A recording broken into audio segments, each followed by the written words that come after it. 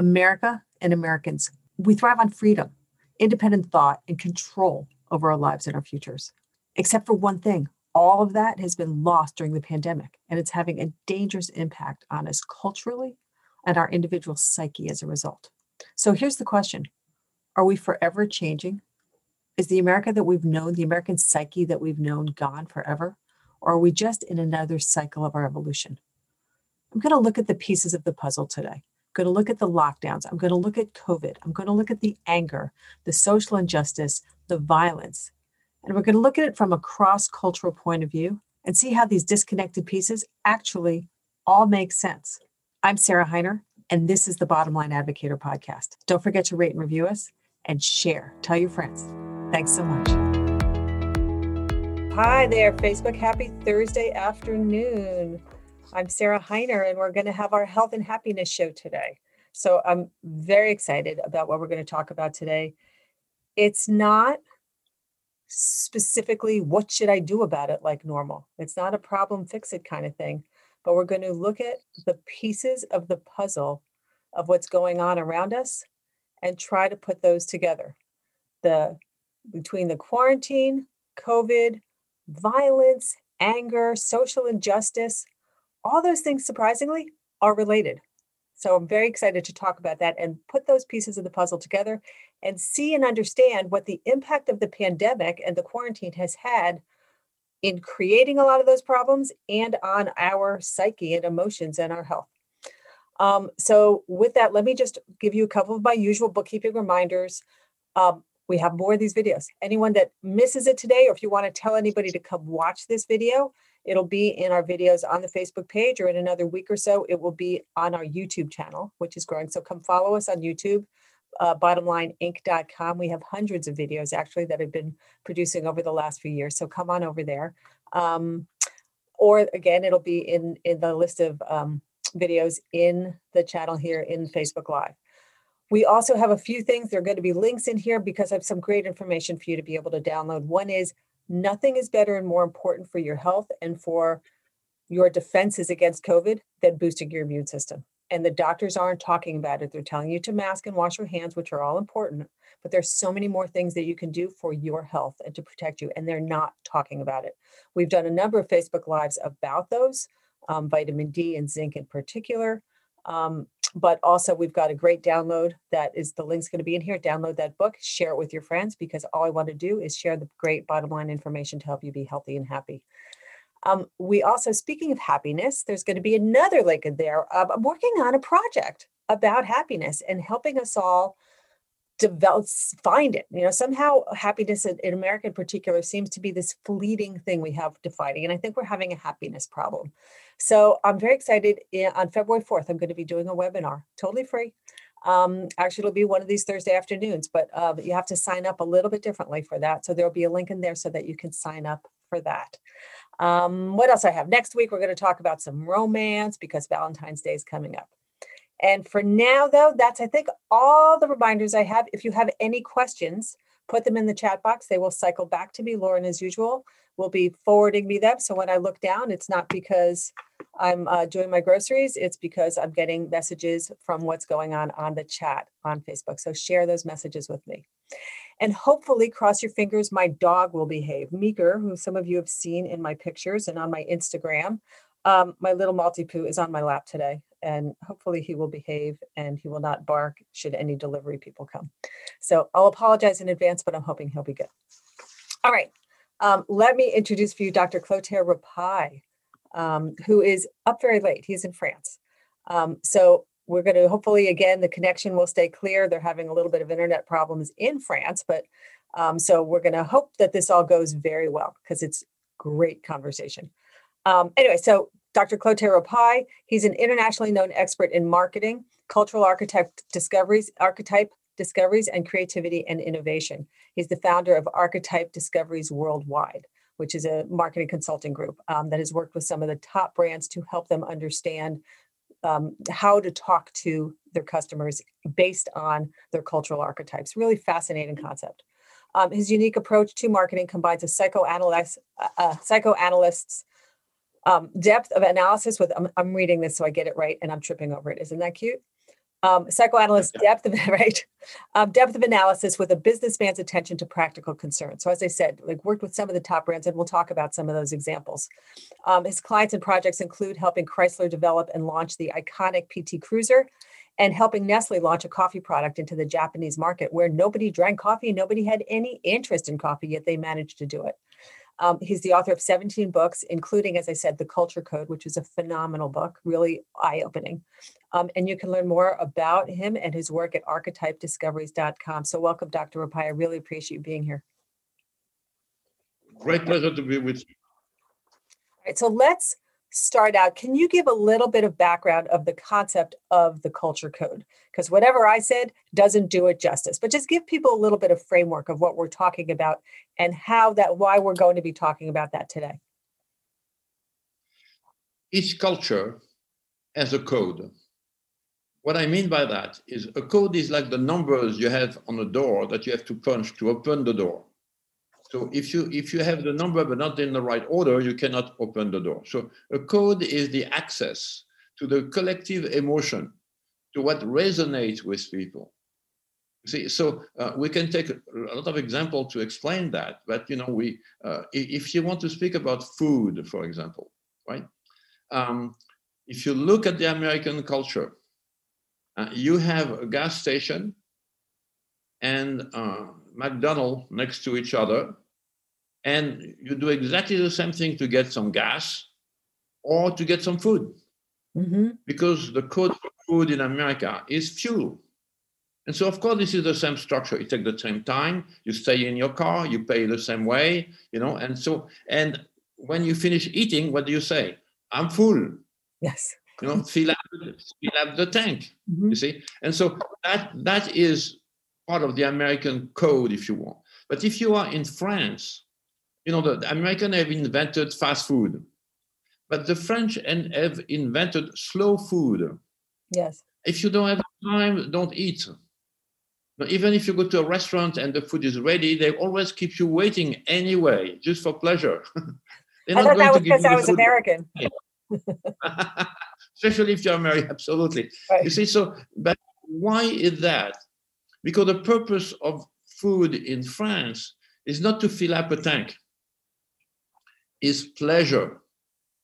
Yeah. And food is an art, l'art culinaire. The chef they are stars. They have 2, 3, 4 stars, and everything. They are like the same. We have the same word for chef in France that for chef d'orchestre, for a conductor of an orchestra. Mm-hmm. So you see and there's so many movies and books and things written about the chef.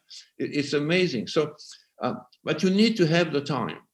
I was born in France, and today I'm an American, so I'm familiar with the both culture. And I have 2 boys. One was born in France, one was born in Los Angeles. So I see the 2 cultures in action all the time, you see. And so my mother in France will prepare a pot-au-feu. A pot-au-feu is a pot which is in the fire. And for several days, she keep adding things in it.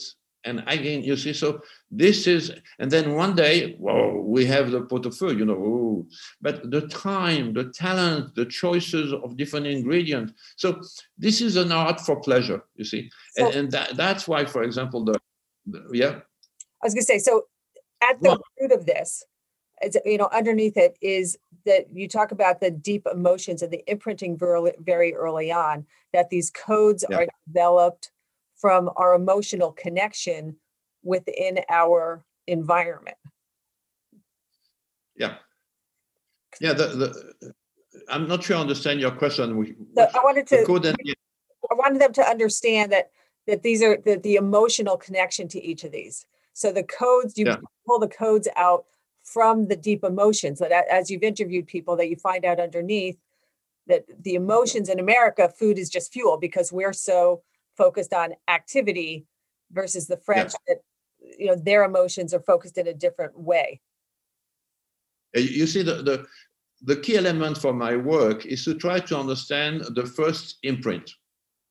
So when, as a child, you have your first imprint about food, in France is different from the first imprint about food in America. This is very, very different. See, so this first imprint is done through emotion. If there is no emotion, there is no imprint. See, so that's why education, when people are just in a classroom, they need emotion to learn. You see, we need emotion to learn. And so the strong imprints are usually very emotional. There is a strong emotion associated with that, you see. So some people understand that the power of the emotion is very, very important to create the first imprint. So the basic things associated with survival, like food, of course, has very strong imprint. Mm-hmm. And that's why you go from one culture to another, from Japan to China to India to Turkey and so on, food is different. And the rituals associated with food are different. Yes. You see? And so when you look at the French culture, one of the key elements of the French culture, and they're very snobbish about it, right, is pleasure. Pleasure. They think that they are the only one to have a culture of pleasure. The other people around the world, they don't know what they're speaking about. But the French, pleasure is number one, which, by the way, creates a lot of frustration because they don't always get the pleasure they want. But they know what is the real pleasure they should have. So, for example, let me give an example. They will never eat a salad at the beginning of a meal, of dinner, for example. Never. You don't start with a salad. Why? Because pleasure. So what does it mean? It means that if you are really an artist in terms of food and you combine the food with wine, and there is a special wine for every kind of food, right? Yeah. But if you have a salad, there is vinegar, sour wine, vinegar, the wine that is sour. So the vinegar kills the taste of the wine. Oh, interesting. So if you eat salad, if you eat the salad at the beginning, you are an American. Interesting. Now I know. All right, so let's get to America's culture, because when I read the book, now I know why we always do that. You talk about America, and one of the driving codes of America, you describe American culture as adolescent, and our youthful attitude, our drive for independence, our argumentativeness, our lust for power, I'll call it.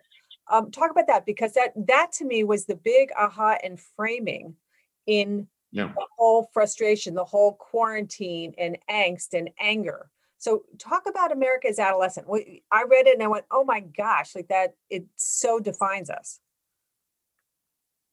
Yeah, you see that the notion of adolescence is that you are in permanent search of identity. So there is tons of books about, how to know yourself better, how to improve this, how to learn. I mean, it's like, you never arrived. You always want to learn more. Self-help books, a lot of self-help books. Right. So this is an adolescent culture, which means that they're always looking for an identity. Some people will tell me, I am a 90-year-old and I still don't know what I'm going to do when I grow up. Yes. They're 90-year-old. Mm-hmm. The reality is that if you're an American, you never want to grow up. It's boring. Mm-hmm. You're done. You're at the end of the road, you see. But if you're in permanent search, you can reinvent yourself so many times in the American culture. The comeback kid archetype. You learn by making mistakes, but the more you make mistakes, the more you learn. Yes. You see. Well, you also said something about the immigrant, like we're an immigrant culture because everybody in America is an immigrant, and how absolutely. And immigrants unto themselves are rebellious because they've left their prior culture and they've come here to be able to forge a new life, to build, to create, to succeed, to do all that they want to do in this new place. And you see, what is very interesting for me is that even in the Constitution and the classic text of the American culture, you have the right to happiness. What? Yeah, it's a right. Wow. am I going to sue somebody if I'm not happy? You know, because that should be a right, you see. I don't see that in any other culture. In Japan, oh, you don't have any rights, you have only duties. And if you don't respect your duties, you kill yourself. Harakiri, Right. seppuku, whatever. So the search for happiness is so American. It's amazing, amazing. Now, again, it's an ongoing, because you are an adolescent, so it is an ongoing quest, an ongoing search. It's never done. Well, and is it, I mean, it's never done, and there's this expectation so that when we can't get it, like that this being locked in and not being able to pursue our happiness, not being able to go on a bike ride, go out to dinner, all the things that are locking us in are holding us back. And, you know, where you said that Americans are doers and we're movers, so that we're now not able to follow our core being. You see, the pandemics today is reinforcing this adolescent archetype. And so why is that? Because to confine young people, they can't take it. They want to go out. You know, and then, of course, when you have been repressed for a long time, the way to explode is through violence. American culture is a very violent culture, very violent culture. Again, my theory is that the structure is the message. You see, who has used an atomic bomb in the world? Americans. Mm-hmm. Twice. Mm-hmm. Hiroshima, Nagasaki. One was not enough. Boom, boom. You see, so violence. But when you go to medicine, Americans are the one that prescribe the more antibiotics. Not just a little bit. Boom, boom. 2 bombs. You see, so too much. Always too much. You see, this is it. You know, so that's part of the American mind. You see, I've done a lot of work on cars, right? Americans love power. So when I was working in Detroit with many car makers, you know, they were trying to copy the European. And they say, oh, we're going to make a little car, a small car. It's easier to park. It doesn't need too much gas. And I say, it's good in Switzerland Right. or in France, but not in America. People want big cars. No. Okay, the only thing that sells is a big pickup truck that is bigger than anything else. And you know, and the people in Detroit, they gave up cars. Regular sedan, you know, so they give up. They're now concentrating on trucks because they cannot make money with this. Even part of the culture is in Detroit. They don't know how to make money with a small car. Still. So they will sell it losing money, you see. But people are ready to pay a lot of money for a big pickup truck, you know. And by the way, the pickup truck is another very American car and code, if you want. You never have pickup truck in France. They don't have that. Why? Because you don't go to pick up a girl with a pickup truck. Now, I was doing some work in Texas, and they have pickup truck that like $95,000 a piece with leather and stereo and nice painting. And so it's luxury, huh? But that's a pickup truck. And they're happy with that. It's part of the mindset, you know. So again, this notion of what's happening with the pandemic today is people are going to express through a lot of violence. Now, violence, I'm sorry to say that, but is better than depression, and it's better than suicide, you see? So when you have all this aggressivity, tension, and strength inside of you that cannot be expressed, well, either you go out and you start destroying things, which I think is too bad, but the next thing you can do, if you cannot do that, then you start killing yourself. And there are different ways to kill yourself: through food, drugs, alcohol, and we have seen the sales of alcohol and people getting a lot of weight, you know, because they eat. We did. So this is a self-destructive way. Well, and again, coming back to one of the other aspects of adolescence is the idea of control. And control of our lives has all been taken away from us. And then you talk in the book about, this was so fascinating to me, that the code for health in America is movement, versus in movement, yeah, Japan where it's obedience. That if you're yeah. sick, they feel guilty, like they're letting everybody down. And That's here, right. That's right. and here it's all about movement, and all of our movement is being constrained, where our faces are covered. We are not able to get out of our houses, which, as you said, Yeah, is yeah, then creating this whole psyche of frustration on us. yeah, yeah. Um, Yeah, you see, one of my books is called Move Up. mhm, Move up. It's not just to move, it's to move up. You see, and one of the things that part of the American culture that I really like is Americans don't try to solve a problem; they make it obsolete. Then you move to something else. You see, so these talents of inventing a new dimension is really part of the American culture. You see, it's not fixing things. For example, I spent almost now 40 more than 40 years in America, and I had several houses, which means I moved a lot. mhm. Becoming an American, I move a lot, of course. And it's amazing because I will find a house, I say, what, quite nice. And people say, no, it's old. It's very old. Tear it down, build a new one. Say, how old is it? Oh, 10 years. Very old. Destroy it. Right, which is 10 nothing years? in Europe, right? 10 years is, wow, is new, Yeah. No, destroy it. And so, again, this is notion, destruction, part of the violence, part of the American culture. I was invited in Las Vegas for a big party to see a great destruction. There was a hotel that was maybe 20 years old, which means it was old now. So we're going to destroy it. And we have experts in America. We know how to put the dynamites at this place and this place and this place. And there was a time, so everybody was there, television, everybody, waiters coming with a drink and everything. And say, okay, now wait a minute, silence, destruction time. Okay, so everybody was here, and suddenly the whole thing went down. And when everything was down, people said, wow, they were, great, what a great destruction. That was just fantastic. I was, so shocked by this reaction, you see. I say, first of all, when I saw the building before they destroyed it, I said, it's a great building. What is wrong with this building? But it was too old. Okay, so, and then the pleasure in the destruction, it was absolutely fascinating for me. You see, part of the American culture is when the immigrants arrived, you see, there was not much thing to destroy there. Mhm. So they could create a lot of things. But in the same time, they always wanted to move.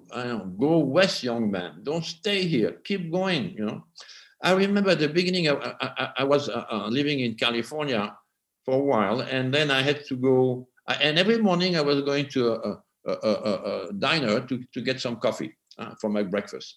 So I knew the place, I knew the people, everything was fine. Okay. Then I had to go to New York for a week. And when I came back, I couldn't find the diner. They moved it? It was gone. Wow. 1 week. Right. You see? Wow. And so I say, there was a diner here. Say, oh yeah, that was a long time ago, last week. Okay, I got it. So, you see, and so, but at the same time, this is this ability to reinvent, to recreate the environment that you want. which is so core to America. So let me ask you this about, again, the frustration, the lack of control. And you and I talked about this a little bit the other day. In World War II, no one had any idea. People were dying all over, or in past pandemics or whatever, that there have been other times in the past when people had no control, they had no communication, they were in somewhat of similar situations of one kind or another. And yet they didn't go out and destroy themselves. They didn't go out and attack each other verbally and physically. Like, what's different this time than in the past? Well, you see, part of the American archetype is the Civil War. We love it. We had a Civil War. America was created around Alpha America fighting against Alpha America. And so that the Civil War archetype, you see, this is the moment where the frustration might create another civil war. You see, maybe we were close to that. I don't know. Just, yeah. And so, you see, when you have the inauguration of the new president and you need 25,000 soldiers at the Capitol, right? An army ready. Yes. So well, I was wondering where is the enemy? Where is the army of the enemy? So, but this is the mindset. You see, this is the mindset. So, because of that, the notion of control is we want to control the enemy. You see, I'm going to give you an example of something that I was quite surprised. I do a lot of work in Manhattan and with different advertising agencies, several clients and everything. And whatever the subject is, it could be food, condom, shampoo, whatever. At a certain time, one of the lady in the group is going to tell me, don't you think it's all about control? Yes. All the time. Doesn't matter if it's food, is it about control? Is it sex? Is it about control? Is it, control, you see? Right. And what is quite interesting for me is that, the relationship between men and women in the American culture is difficult because of this notion of control.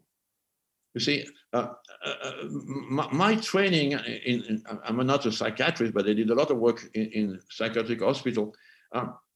There is a notion very simple. The people that are constipated, they're usually frigid, and so that goes together, you see. And so and they cannot sleep, they're insomniac.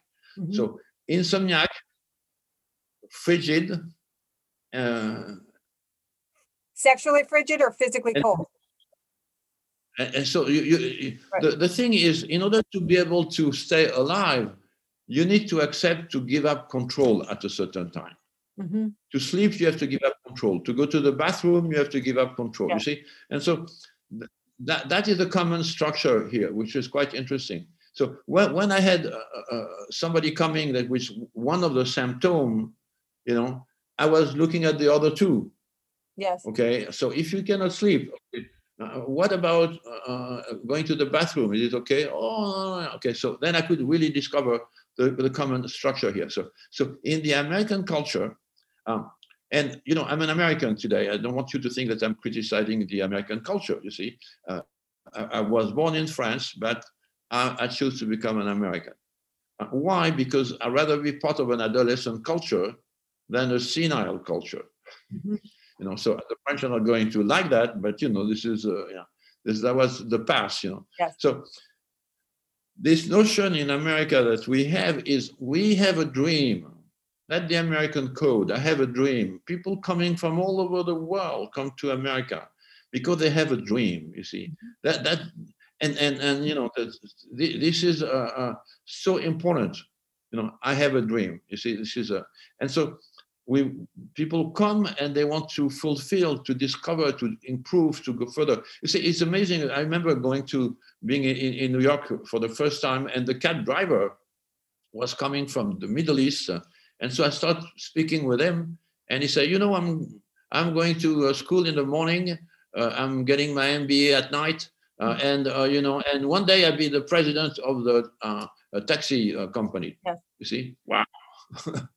See, this is what so much, so there is this need for movement. That's why the pandemic is repressing that. Right. Some culture lacks repression. Some culture, the Japanese, well, that's fine with repression, because they don't want to, they don't want to exist almost. You see, this is kind of an interesting culture. But in American, you want to move, you want to discover things, you want to create things, you want to reinvent yourself, and so this is a terrible situation for the American culture. You mentioned something to me also the other day about uncertainty right now. And we were talking about World War II a little bit, but that right now there's so much uncertainty, again, where we want control and we have no idea. And you talked about that we don't even know who to trust or what to trust. and everybody's Absolutely. an enemy. Talk about that for a minute. Yeah. This is the end of science, which means that it's not the problem of science, it's the problem of the scientist. A real scientist doesn't know, is searching in a quest for information. So when you ask a scientist and if he is honest, he say, I don't know yet, but I'm moving. So we don't like that. When we are in danger, we want an answer, you see. So scientists are out. Politicians, of course, we know that now they're all, trying to manipulate things. And so, and then we are in a situation where everybody can be your enemy. Everybody can contaminate you. Your mother, I cannot trust my mother. Wow, what is this? Well, she might have the virus, and so. And they're doing that with the school kids. Kids don't get it, and yet everybody's making the kids the enemy because they're going to kill grandma. Yeah, that's right. Yeah. So the situation is that we are really looking at each other, being very careful. So the solution is to stay inside and not to communicate with anybody, which is impossible. Impossible. So the tension, the frustration, I don't want to sounds like predicting something bad, but I think that we have all the situation for violence. Well, because we're repression. Right, we're like a volcano. Talk about blame for a second, because there's this. It seems to be that they're frustrated, but there's a lot of blame going on, versus I talked in the beginning about immunity, right? What can I do so that I reduce my chances of getting sick versus sit inside and hide, right? What can I do to reduce my chances? Can I take vitamin D? Can I stop smoking? Can I make sure I exercise? All those things to help me be healthier.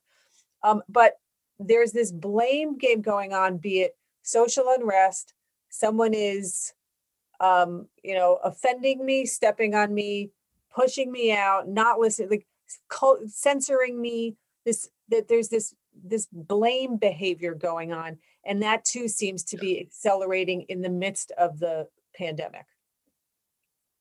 Yeah, you see, the problem with the blame game is that you look backward and you try to find somebody or something that you can say, well, they are responsible.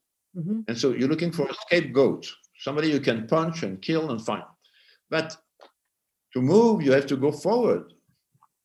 And if you're looking backward all the time, you're never going to go forward. So this is suddenly a disease. It's a neurosis, if you want. The thing about war, I was born during the Second War in France under German occupation. Right? We didn't have time for neurosis. Neurosis is a luxury. Right. So why? Because you need to have time to think about, oh, should I do that? Or should I do that? Or should I do that? Or should I do that? Yeah. When you don't have any choice and you only try to survive, then that's it. The enemy is very clear. He has uniforms, you know exactly who is the enemy, they're responsible. So it's not a blame game anymore. You're just fighting the enemy to survive, you see. And there is no time for neurosis. You see, this is no time for. And then after that, when the war is over, now you have to rebuild. Right. The houses are down. You have to. So there is action again, doing things. You don't have time. I mean, only after a while, when we have so much good food and pleasure, and we start, questioning things, and So it's a luxury. This is why America, when you have the immigrants arriving, you see, they don't have time for neurosis. They want to get a job, they want to get a house, they want to get a car, they want to send their kids to college. I mean, this is very, very simple, you see. So, but after a while, when you see all the kids today that goes to universities, that is, cost usually $50,000-$60,000 a year, sometimes more, and they start complaining, and they start arguing, because they have the time, and they develop a completely neurotic attitude. Right, and now is it where again a lot of the businesses talk about how excited they are that people are productive at home. that it's working fine having people working from home, but they don't have anything else to do. So there's this element of boredom. Back to the adolescence, bored kids and bored minds get in trouble. And they, and sometimes you almost Yeah. have to pick a fight, right? Because I got nothing else to do. I might as well spend my time Yeah. seeing who to blame.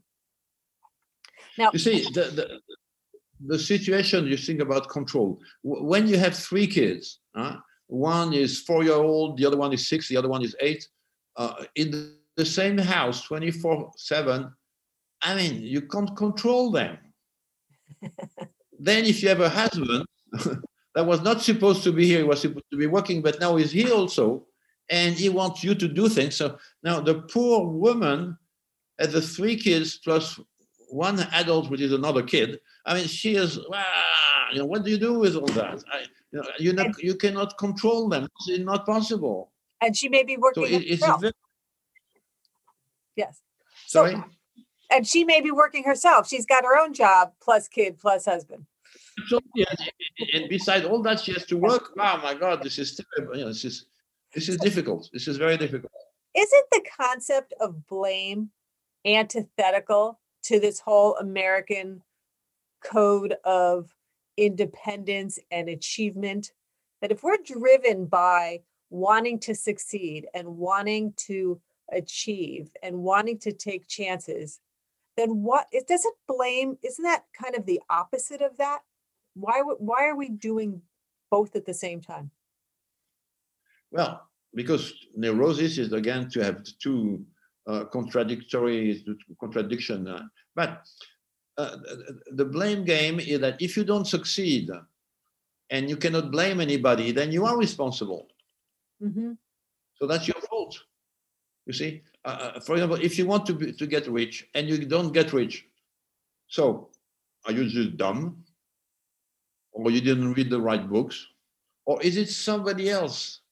Maybe another group, a minority or whatever, that is taking over and forcing you to stay there. So, the situation again is, for me, the point is, what is anchoring you in the past, Mm-hmm. which is not letting you move ahead. And that is the problem, that's the neurosis. But if you say, okay, forget the past, let me move, let me do it. You see, I remember meeting somebody that had unfortunately spent some time in a camp during the Holocaust, and he still had the number on his arm, and he told me, happiness is a choice. Mm-hmm. Wow! Coming from this person after he had experience, Mm-hmm. wow! You see, and I say, my God, I don't have any right to be unhappy now. That should be my choice every morning, to be happy. See, and there is a lot of elements that are very true and resonate for me. You see, this is a choice that you make all the time. You see, and so right now, America is in a difficult situation because a lot of people are choosing to be unhappy. Mm-hmm. You see, and that is really a collective neurosis. Yeah. Well, hence we're going to be doing this happiness webinar in a couple of weeks and doing a program about it, because I agree with you that there's happiness in us, but they're Yeah. choosing not happy. Let me shift it a little bit, because I never go dabble in politics and stuff, but I'm so frightened and I'm so confused. So you talk about how culture and codes change very slowly at glacial pace. Yeah. And yet right now, it seems like there's an acceleration of change where, again, the social unrest, the conversation about the blame game and the gender issues and the racial issues and the let's give everybody money, the whole progressive socialist driven agenda, which is so not American, and all of those pieces. And when we've got the lineup of the media and the schools and different groups that are all giving this consistent message, are we in a code revolution? Like, are we, normally say the pendulum swings, right? So we'll go liberal, we'll go conservative, and it'll go back and forth. Are we going to swing back, or are we going to swing off off the rails. I mean, what? Yeah. You see, the collective unconscious is organized through forces. In the American culture, you have a tension with different forces going into different direction. And so at a certain time, we love prohibition. Prohibition. I think what, like 15 years of you could not produce alcohol or drink alcohol. So prohibition. But on the other hand, the tension, we have freedom. Mhm. And so at a certain time, we are in the prohibition phase, and then we move to the freedom phase, and then we move back to, so usually a generation might go from one to the other, you see. So right now, we have a new generation that is into prohibition, political correctness. Yes. There are things that the word you cannot even use, or immediately okay. So that is the time where you have this prohibition. But sooner or later, the children of these people are going to rebel against them. Do you think And so? they are going to be into freedom. You see, the joke is to say you have two hippies, with long hair and flowers, and they have a child that is like 12-year-old, is already a three-piece suit with a tie and everything, and say, I don't want to be like you, I want to be a better. You see, so think about that. You see, if you want to create free people that want freedom, you have to reinforce fascism. And what we have now in this political correctness is some kind of ideology and fascism. And these people are going to react against it. The next generation is going to be against them. So I believe in the balance like this in the American culture. In some other cultures, like the French culture, is decadence. They don't have this tension. Yes. And so they cannot experience pleasure. And so they lost completely the goal of the culture, the dimension of the culture, you see. And today they are very, very depressed. I don't know if you're familiar with that, but Prozac, biggest market in Europe is France. Oh, no, I didn't know that. But I know that Prozac only works half the time. Sorry? I know that Prozac only works. I couldn't hear you. I said, I didn't realize that France was their biggest market. I know that Prozac is not effective for a whole lot of people. Yeah, but you see, they drink a lot, of course, but yes, they eat a lot. But they know what is good, what is pleasure, because they know their expectation is very high. So they criticize all the time. They're unhappy all the time. Now they go to a restaurant, and they expect a certain, and they don't get the service they want, so they're very unhappy, even if the food is good. So the French are going through a crisis, and unfortunately, decadence happen in some cultures. You see, for a long time, the Egyptians were the top of the top, and the Chinese, and then after that they disappeared. Nobody went. So we cannot say that this is going to be forever. You see that. But the point about America for me is it's a nation of immigrants, as you say, right? But there are new immigrants coming all the time. Mm-hmm. And so they're coming with the same hope, the same desire, the same adolescent attitude that we're going to make it. So I know some people that are 3 or 4th generation American. They want to move to Europe. They say, "Oh, let's go to Europe." But the new people that risk their life to come to America, they don't want to go to Europe. They want to, and they want to make it in America. And so because of that, there is new blood coming again all the time in the American culture. And so I think the American culture is still alive, is still very dynamic, even if today we have a lot of tensions and things. But I believe that we will move from prohibition to more freedom. Is there anything that people can or should do to regain their control in a world where they're out of control? And maybe it's like happiness is a choice. Is there any, how can people regain their equilibrium in this out of control, out of balance, frustrated adolescent world. Yeah, you see, I don't know if you have known many adolescents, Mhm. but I did some work for a while with adolescents, Yes. and you don't control them. Forget them. You don't control them. It's not possible. Well, I You see, know, but now and so we had 300 million adolescents who are, yelling at each other on Facebook, burning down the country. That yeah, the how do and some of them I think there's so much, I think that there's pockets of extremes on all sides.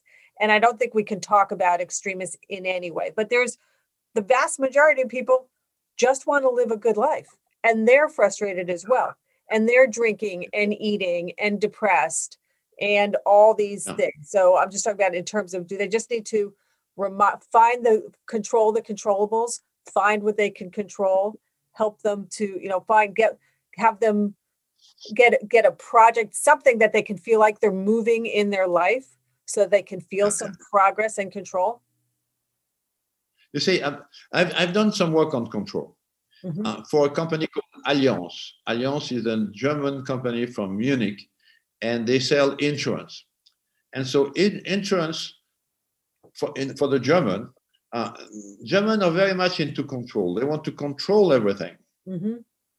You see, they want to control the children, they control the dog. There are places where you cannot even move in apartment building if you have children, because children, of course, no dogs, no cat, control. Right. So that's part of the German culture. We have to understand control according to the cultural background. Culture for American is not control for American is not control for the German. You see, German, they're very comfortable if they control everything. You see, this is, and they anticipate, and we do session in Germany, and we have imprinting session with 20, 25 people together, and they asked me to send them all the criteria, all the requirements, like 3 months ahead of time. And last time I went there and I said, oh, by the way, 1 week before the session, I said, oh, we need to change some things. Change something? No way. Too late. Right. You see, they have no flexibility at all. This is it. This is, respect the rules. And so now, if you go to Italy, oh, they love the changes. They always want to change everything, you see. So that's, again, Italian control is not German control. And American control is an adolescent control, you see. So we have to understand the notion of trust, for example. Another thing that we study in different cultures are, who can you trust? Today we are in a situation where you cannot trust the experts, you cannot trust the doctors, you cannot trust the politician, you cannot. Who can you trust? You see, this is, and so the notion of trust is shrinking, and people have less and less choices of who they're going to trust. Now, I know you have a dog. I have a dog also. I love my dog. I trust my dog. I know when he's going to make a mistake, he always makes the same mistake, so I'm not surprised. You see, right? So, but it's very difficult to control other people today. You see, and so the notion of uncertainty is going to force us to be very creative, to be flexible, to adapt to different situations. That's the good signs of what is happening here. Be flexible, change, adapt. You see, I think it's always interesting to do something dangerous every day. Because it stimulates your mind. What kills creativity is the routine, doing everything, the same thing every day. And that's the danger of confinement, that you might have a routine here. Yeah. But we need to adapt. We need to learn to be creative in situations that we're not familiar with. Yes. Okay. Well, and as you said, adapt, and which then gives me some level of control. Well, I can't control the outside. I can't, in California, they can't control whether they can go into the restaurant or not, unless they have grand, grand demonstrations, but I think important. You see, in France, they have confinement. Yes. And people cannot go out after 6 o'clock.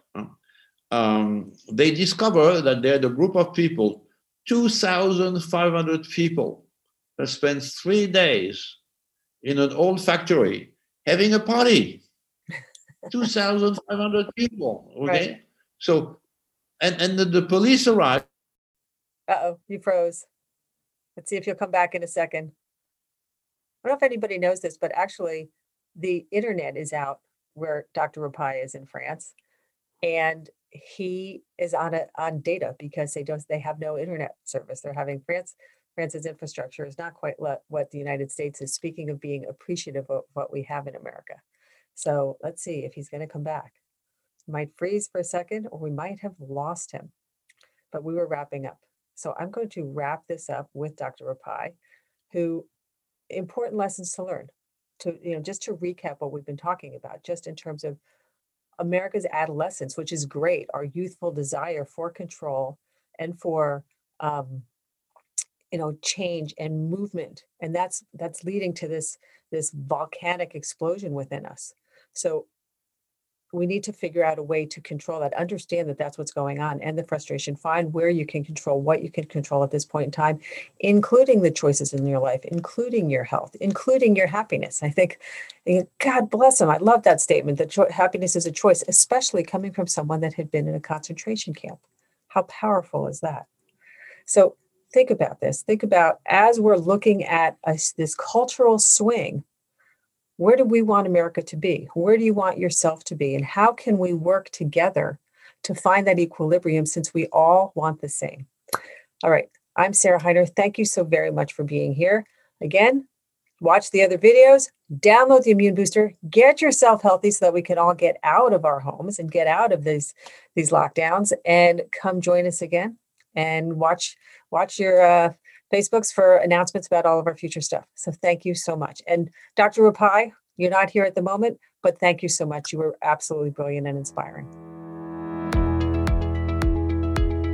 We're living in an unprecedented time when trust in our media and news sources are at an all-time low. It seems that everyone has an agenda, if not a political one, then a business one, as media companies are beholden to advertisers or shareholders. Well, not at Bottom Line. We're a family-owned business and have been free from the influence of advertising since our start nearly 50 years ago, focused solely on helping people live happier, more fulfilled lives. Our flagship publication, Bottom Line Personal, provides advice that can be put into action each day, helping people do better and feel better.